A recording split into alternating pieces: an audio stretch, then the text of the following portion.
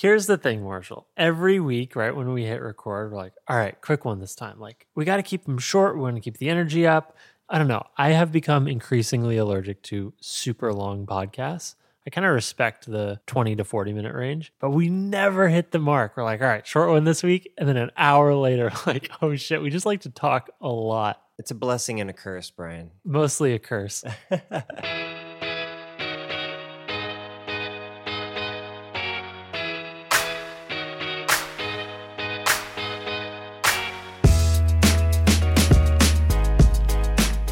Welcome to episode 426 of the Design Details Podcast. I'm Brian Levin. And I'm Marshall Bach. Welcome back for another episode. Brian, how are you doing? Hanging in, Marshall. A little bit of a late recording tonight. Yeah. But otherwise, I'm good. How are you? Really good. Looking forward to this topic, actually. I think there's some meat here. Ooh, I mean, I'm looking at the outline. There is a lot of meat here. Let's get into it. Before we get started on our main topic, a huge shout out to our good friends at Play. Play is the first native iOS design tool made for teams creating mobile products. You can design, prototype, and collaborate directly on your phone, making things for the phone. Hey. You can experience your design as you create it while taking full advantage of the native iOS features not found in other design and prototyping tools. They're in the App Store, or you can head to createwithplay.com, download it, sign up, and we have an invite link in our show notes. Click on that if you're not able to get in, but it's a great app, and we retweeted some exciting news today. It's coming to the iPad. Ooh, that's very exciting, actually. I'm Designing stoked. phone apps on the iPad sounds dope. It's great on the phone. You know, it's nice to have it on the thing you're designing it on, but it's even better to have a little bit more pixels. Best of both worlds, Brian. Great. So once again, createwithplay.com. Thank you, Play. Thanks, Play. We have some new VIPs, very important pixels. Welcome into the fam. Hey. Derek Anes, Natalie Helmer, Torn Jens, Morgan Quinn, Sean Kennedy, Dylan Rose, Varun Toda, Fernando Pegarini, Akshitha Victor, and Marina Broido. Wow. You kind of burned through those real quick, Brian. Feeling confident tonight. Feeling good. Yeah. Here's the thing. This is like anything in life, right? Like you just go into the list with confidence and your mouth will figure it out, right? Yeah. Just jump in head first and hope it's the deep end. Hope it's and hope there's room to swim. There you go. All right. Thank you all for supporting the show this week. Be sure to catch your first sidebar. That's at Patreon. Get your special RSS feed. Okay. If you didn't know, we're a listener-supported podcast, which means that every week people come together on our Patreon at patreon.com/design details, where for just $1 a month, Just $1 a month? you get access to bonus content of the pod, an extra episode every single week. We call that extra episode the Sidebar. Sidebar. Sidebar is just that, an extra episode. We get to spend more time talking about another design topic, answer another listener question. This week, we're talking about giving blunt feedback. Just telling someone that their work is bad in a kind way, but also in a blunt way. Because in a way, that is the kind thing to do. So we're going to be talking about giving hard, blunt feedback at work. If that sounds interesting, go to patreon.com/design details. You can catch today's sidebar for just $1. Just $1. And if you do, you're going to get access to our whole backlog of sidebars and that sweet bonus app every week going forward.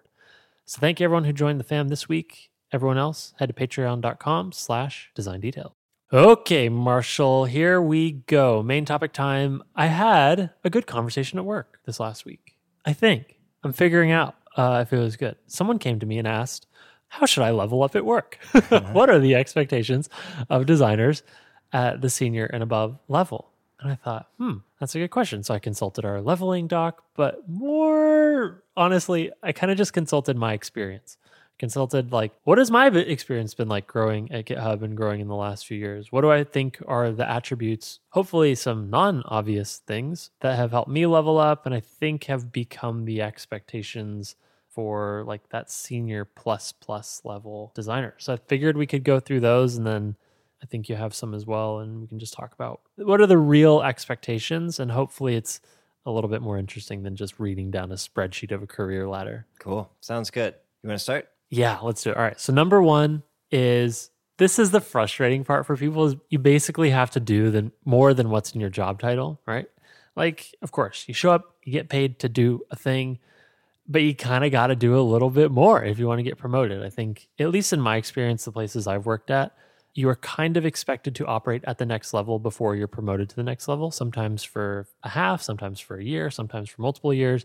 You got to prove you can do it. And so in order to prove you can do it, you got to start doing it even though it's not your responsibility. Absolutely. Which makes it really hard, right? Because you actually have your day-to-day responsibilities and you got to do more. I call this marinating, Brian, where you are in the new role. You got to soak up all those juices before you truly are imbued with the flavor. You know what I mean? Oh, I like that. Yeah. So while you're marinating, how do you marinate? What are those sauces you can soak in for a while? Well, I think one obvious soaky sauce is designing things that you wouldn't normally think about designing for. So within your product area or feature set that you spend your most time thinking about, how do you go a little bit beyond that, a little bit higher level, maybe even start to think across teams, right? Like, oh, we're working on this feature. This is my job, is to design this feature.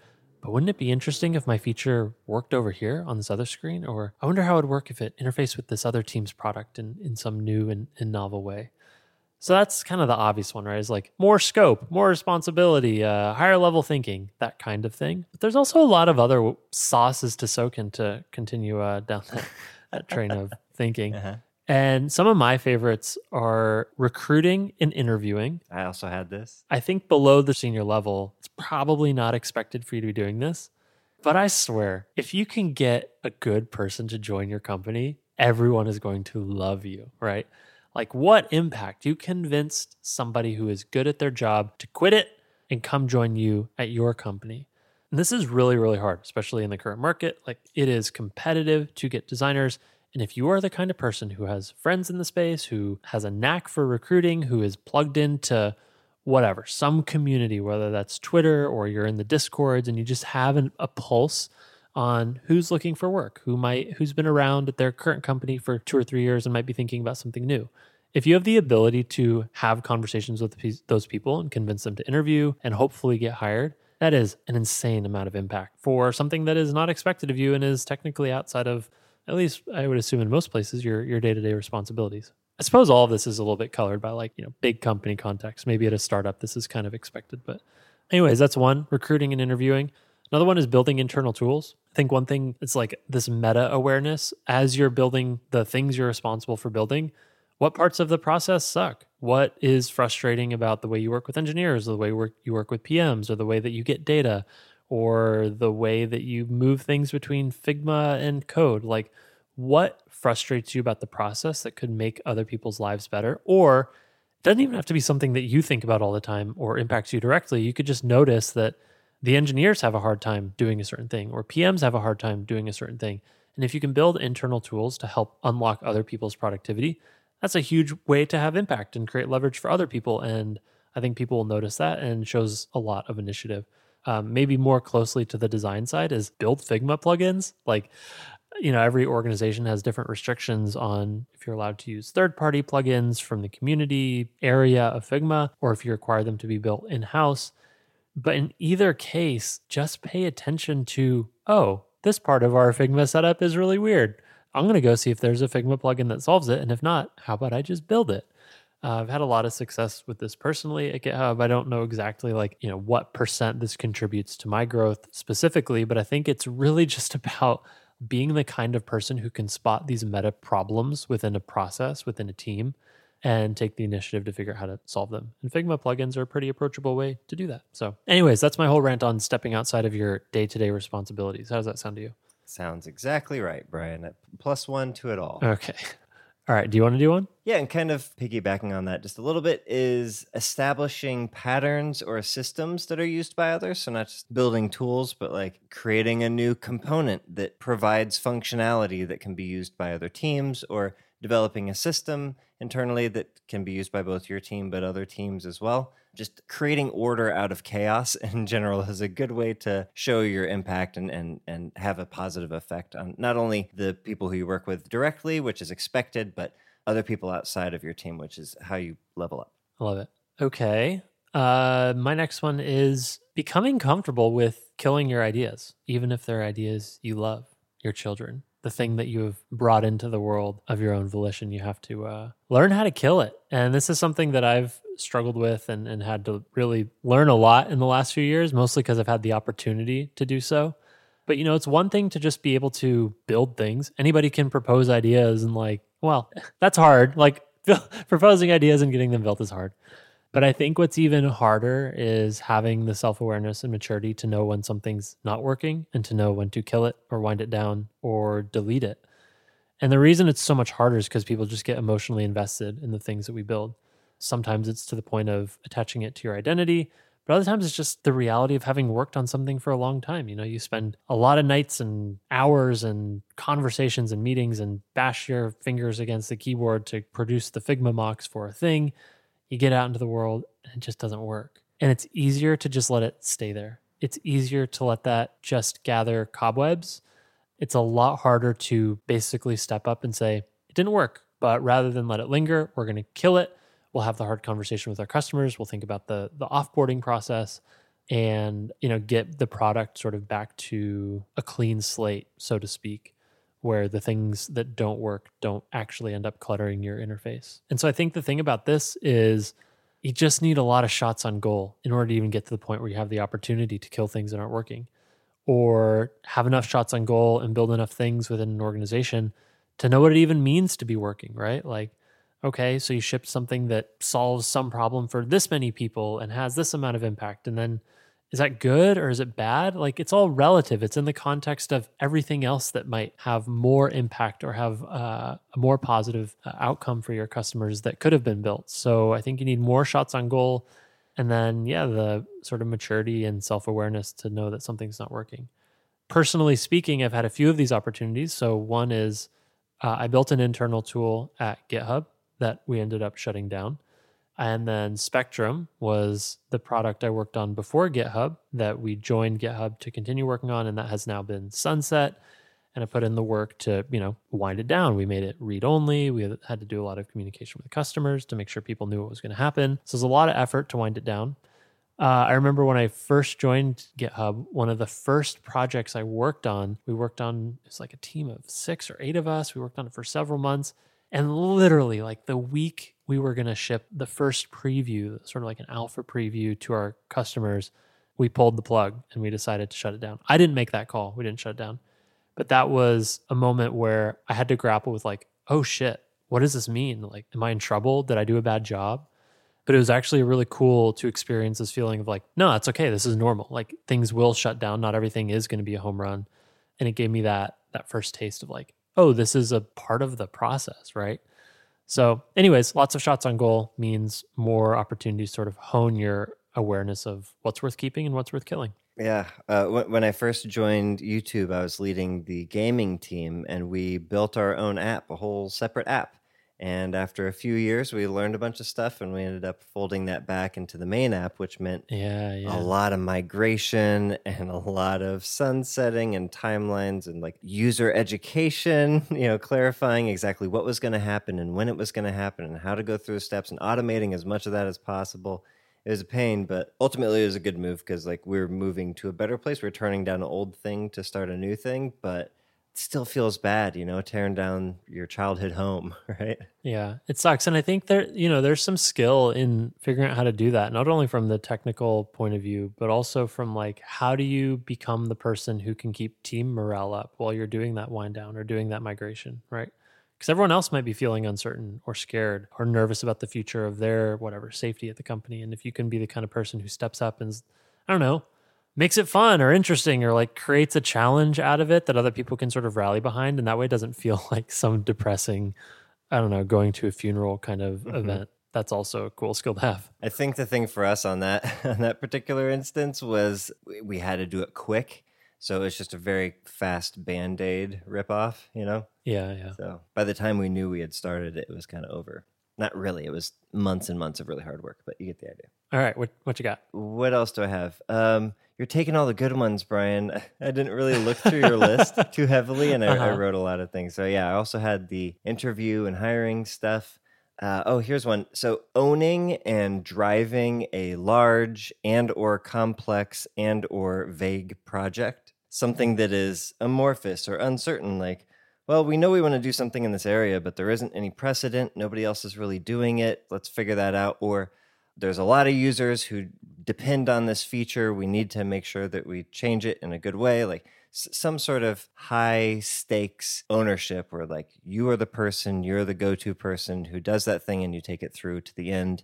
That's always a good sign that you are getting ready for a higher level, especially if you can show that as a pattern. And this is kind of what I was getting at with the marinating thing. It's not like, yeah, I hung out in some juices for a little while, I'm marinated. Like, no, it takes time and it's consistency and repetition of like, okay, this wasn't a fluke, a one-off thing. This person is capable of doing this thing over and over again. So marination. Yeah. Can I riff on that? Because Yeah, please. I think, owning and driving a large, complex, vague project totally makes sense. But I think it's really hard to even know how to do that. Because I feel like what happens, at least in my experience personally, and then just sort of observing other people, is you just get stuck in this mode where you're kind of being told what to do, right? Like a product manager will come along and define the scope of a problem, or leadership, maybe it's top down, or just some other senior designer like comes up with the thing that's going to get built. It's like, how do you even create the room to figure that out? And to add to the marinating thing, I think part of it is just an equation of time. Like, I think it's actually one of the sad realities that so many people, especially in tech, we have this average tenure of 1 to 2 years. So many people quit right when the getting's good, right when they have the reputation established. They soaked up all the flavor. Yeah, like you've just finished absorbing it and then you bounce and like, I don't know, shake it off and hop into another marinade at some other company. Start all over. But there's so much value in being the kind of person who can link together different kind of problems across a company and have a point of view and a perspective that nobody else is able to have. And part of that, it's not all about just being a product genius. Part of it's just having been around long enough and like seen what enough people are working on and become familiar enough with how your customers use the things that you're building, that you just start waking up and you're like, isn't it weird that these two products don't like work together in this way? Or isn't it weird that like these two teams are doing the same thing, but they have different APIs? Like, why is that? And once you have that visibility or that reputation within a company where you would even know those things ahead of time, then you can have a point of view. And I feel like that for me was the key. And I'm still developing this. GitHub is just one of those things that's so complex and hard to wrap your head around. But I feel like, I'm 3 years in, I'm having a point of view on certain things. I have an opinion about what the company should be building, not just at a feature level, but at a product level. And it takes time to get there. I would say, you get some wins, you build your reputation, you maybe switch teams a few times, but you just need to put in that work to get enough experience to even understand where the opportunities are to create leverage or connect disparate ideas or synthesize, like, I don't know, a changing trend that you've noticed in your customers or the data. And people who end up staying for 1 or 2 years, I feel like just don't get the opportunity to see those things. So I think that's my next point of advice is just stay a little while, become an expert. I've been at YouTube for 7 years, and I feel like I'm just now at the point where I understand. Granted, YouTube is huge and there's lots of moving parts, but I feel like I'm just now getting to the point where I understand most of those parts and why they are the way they are and how they integrate with one another and where those gaps are and where things could be improved. But it takes so much time to just wrap your head around it. Yeah. All right. What else? I guess the last thing is like, if you get sufficiently high up, the things you're thinking about start to include solving UX wide issues, right? So not just component level, feature level stuff, but org level stuff. Like, how do we onboard, or collaboration across different cross-functional partners, right? Like, how are we interfacing with our engineers and our PMs, right? Or even, what are the processes we do for going through the approval of something or explorations, launches? Like, is the best way to do it and influencing those types of things? Those are really scary because usually, like, this is the type of stuff I'm thinking about now, and it's very much pushing what I'm comfortable with. But it's also really exciting because it's like, well, I've never done this stuff before. I'm learning a bunch and having a lot of influence that I'd never had before. I love it. Yeah. Being able to influence onboarding and design team processes is so valuable, but so few people, I don't know, have the time to do it, or because it doesn't seem like, at least until a certain point, there's like a role of a person who's responsible for doing that, right? Like people just end up stepping up. They're like, oh, I had a bad onboarding experience, I'm going to make it better for the next person. Yeah, well, I think it takes leadership to recognize these things and then delegate and say, okay, we as leaders need to fix these things or make them better, or at least Yeah. devote some time to thinking about them, make sure that we're doing the right thing now. Yeah. Okay. I wrote that it's okay to have bad ideas. This is one of the things where maybe a little bit related to the things I've mentioned before, like you should have a point of view about what your company should be building. You should start to convince people to build certain things. You should be stepping outside your day-to-day responsibilities to think about new product areas or new feature ideas. But I think I've always been intimidated with this idea of like, oh, I'm expected to like know what to do and it's just got to be perfect and work out of the box. And then, as I mentioned, you get comfortable being wrong and killing those ideas. But I think this is just an important point on its own, that it's okay to have bad ideas. And for me, one of my goals is how do I figure out if an idea is good or bad as quickly as possible?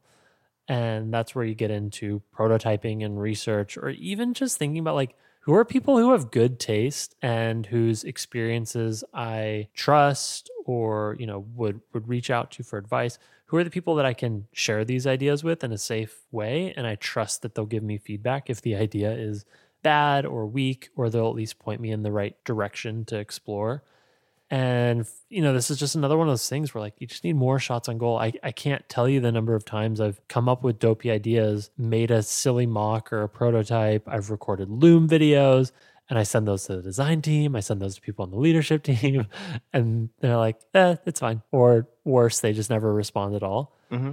And at first I was really self-conscious about that. I was like, oh man, they didn't even take the time to respond. Shit, it was that bad, huh? But now I'm like, first of all, that's great. Like great early signal. There was nothing compelling there. But two, it's forced me to get sort of meta and like think about, okay, was the idea bad or was my communication bad? Was my storytelling poor? Did I not deliver this in the right format? Did they see something immediately that I'm not seeing? And as I've gone down that exploration, I feel like it's just honed my own ability to think of things. I don't know. I'm not trying to sound like I have great ideas or I've mastered this in any way. It's just more like you just come up with enough bad ideas that it starts to become easier to tell what's maybe a good idea. Does that make sense? Oh, no, totally. Yeah. So it's okay to have bad ideas. You should come up with lots of bad ideas and tell people about those bad ideas, because that's how you start having less bad ideas. Mm-hmm. Or that's how you might trigger a good idea. It's also how you grow a thicker skin and get good at killing those ideas. Ego death is something you should always strive for when it comes to this type of stuff, especially as you get higher up. Like you don't want to, well, one, you don't literally want to actually get big-headed, but you also don't want to be perceived as being big-headed. So presenting your ideas in a way that doesn't seem like you know everything is a good skill to have. Yeah, I learned from a manager at work, like if you're presenting one of these kinds of ideas where you think it might have something, but it also might be really bad, to be a little bit self-deprecating out of the gate. Like, hey, I have this really weird idea, or this is a really dopey idea. What do you think? Like give the other person permission to be like, yeah, you were right. Yeah, That's a bad idea. I hedge like a motherfucker, man. Yeah, whenever I show stuff, I'm like, I may be an idiot, and I've been looking at this for a long time, so this could be terrible, but you let me know. Oh man, I feel like we should do a whole other episode at some point about like how to stop hedging so much. But in some cases, hedging done tastefully, I do think opens the door for the other person to feel comfortable agreeing with that hedge, right? Mm-hmm. Yeah. I want anyone who looks at my stuff to have zero hesitation saying this looks like shit and it's a bad idea, and here's what would be better, because that's where I'm trying to go anyways. Is what's the good idea? Yeah. And if my bad idea can help you better clarify why it's a bad idea and what a good idea would be, then I've done my job. Yep. Okay, I have one last one, which is that at a certain level, I think it's very common for people to become like a coach or like a mentor or like provide feedback to other designers on the team, this kind of stuff. But I think there's a way to do that that's not formal mentorship or not formal managing or not formal coaching, which is just how do you create a system where other people can see the way you work? Eventually, you will hit a level where people will look up to you and people will want to figure out how you arrive at certain ideas, or how you're able to craft the pixels in a certain way, or how you're able to ideate and prototype so quickly. Like whatever your superpower is, other people are probably going to want to figure out how you do that, right? Because everyone's got their own superpower. Everyone is trying to learn from everybody else. And so if you can have some transparency into your working process and your style, so that other people can learn from you, ideally passively. That's awesome, right? Like, is there a way that you can create a system which might be like you record Loom videos of the way, your presentations or how you're thinking through problems, and those Loom videos are public to your org and other people can watch them on their own time?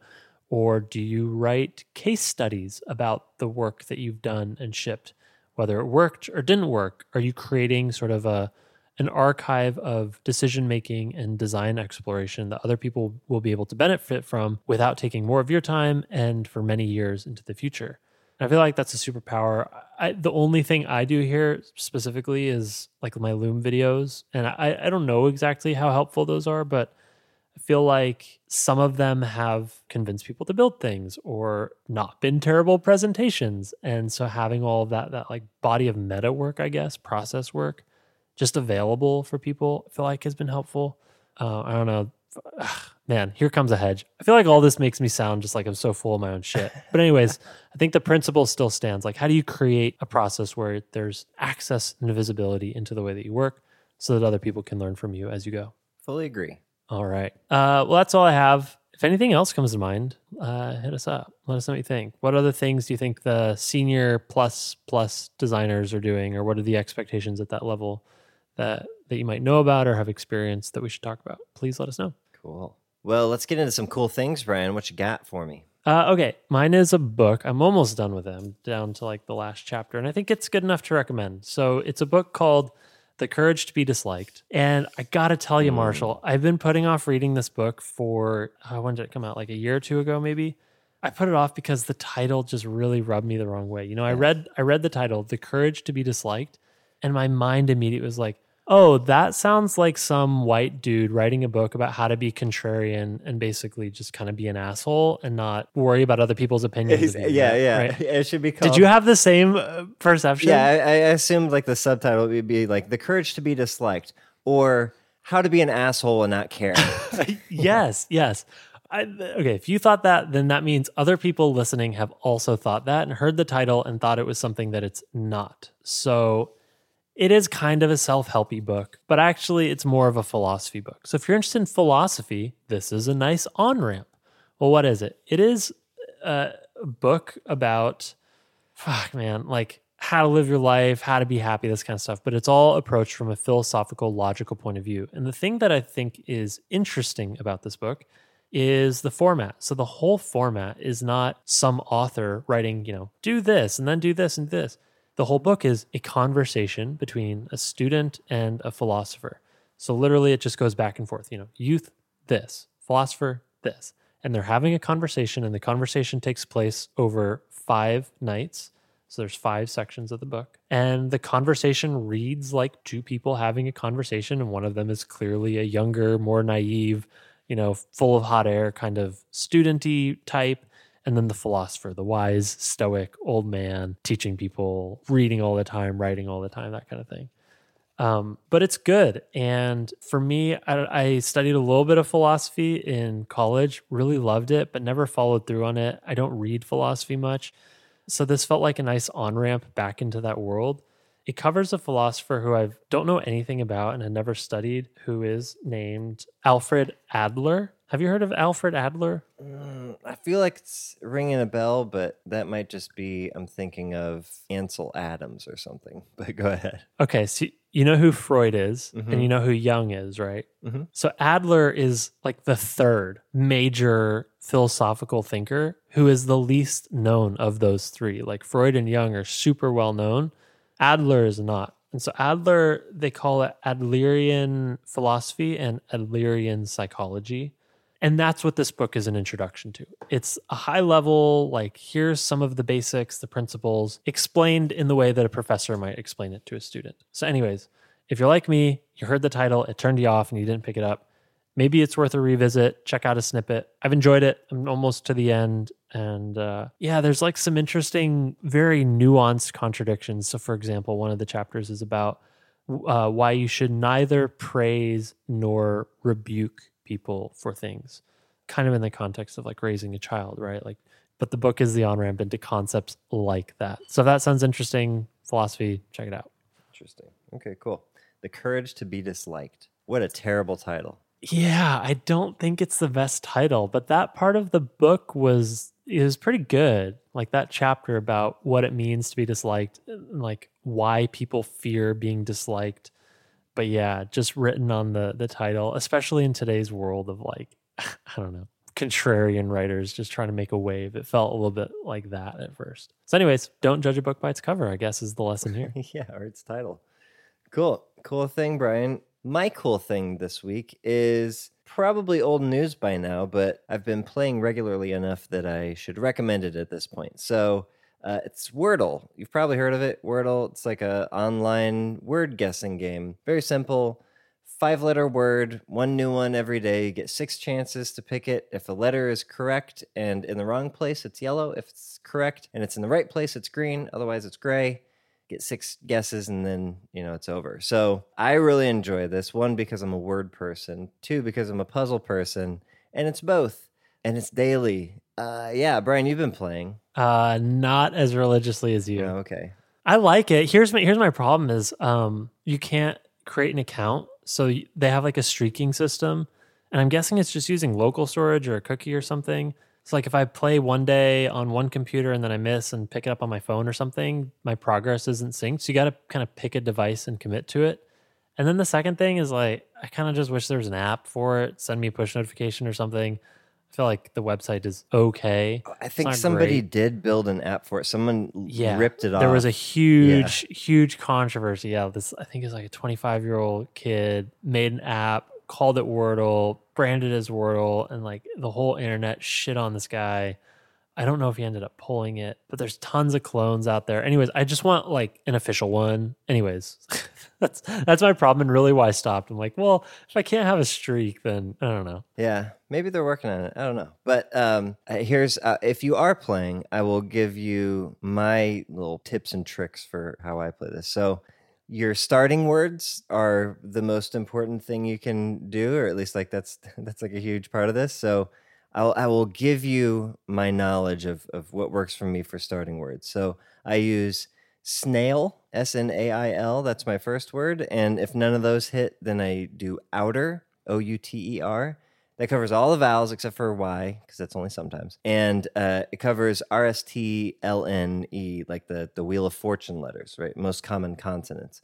And it puts them in good positions for where they often appear in words. So, for example, ER at the end, T in the middle of outer, which works with all the TCH words. I originally had nails instead of snail, but I don't think Wordle does plurals. I haven't ever seen a plural word, so... Do you think they would ever vary up the format and do... Like right now it's all 5-letter words. Is there a world where they would do, I don't know, Wordle Mini and it's like 4-letter words, or Wordle Pro... Wordle Max. Wordle Pro Max, 8-letter words, and you get 8 tries or something? Yeah. That makes sense, right? Like there's expansion here. Mm-hmm. Yeah. There's definitely room for growth. But I've been enjoying it. There's even the kind of fun emergent meminess of being able to use like the gray, green, and yellow square emoji without giving away what the answer is. Show what your progress of figuring out a letter and then figuring out where it was and eventually choosing the right word. You know what I mean? Yeah, it's really interesting how they captured that. They used emoji to capture a story very clearly. Once you know how the game is played, then you see people's grids of colors and you can piece together like, oh, this is how they thought about solving it, right? Like you can actually infer quite a lot just from those colors, which is really cool. That's very creative and obviously has helped it go viral. So props to, I think it's just the guy, just one guy, right? One guy, yeah. It's very simple. It's very seemingly obvious. Like, hasn't this game already existed before? I feel like this is an existing thing that they put a brand name on, Wordle, but whatever. I enjoy it. I'm glad other people are playing it. It's a fun word puzzle game. And it's free. Cool thing. Link in the show notes. Link in the show notes. All right, let's get out of here. This has been episode 426. Hope you enjoyed it. Let us know what you thought. As always, we're on Twitter at Design Details FM. If you did enjoy it and want to support the pod and get access to our bonus content, head to patreon.com/design details. For just $1 a month. Just $1 a month, you can get access to bonus content called the Sidebar. Today's sidebar, we're talking about giving blunt feedback. So if you want to hear that, our whole backlog of sidebars, and all future sidebars going forward, Once again, that's patreon.com/design details. That's it. We'll catch you next week. Bye.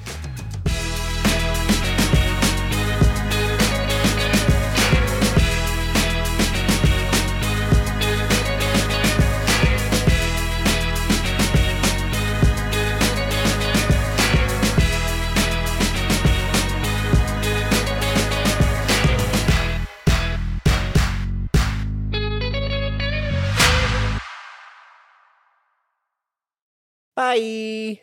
Nice. That was an energetic one. Yeah. Put some stank on that one. Put some English on it. Yeah.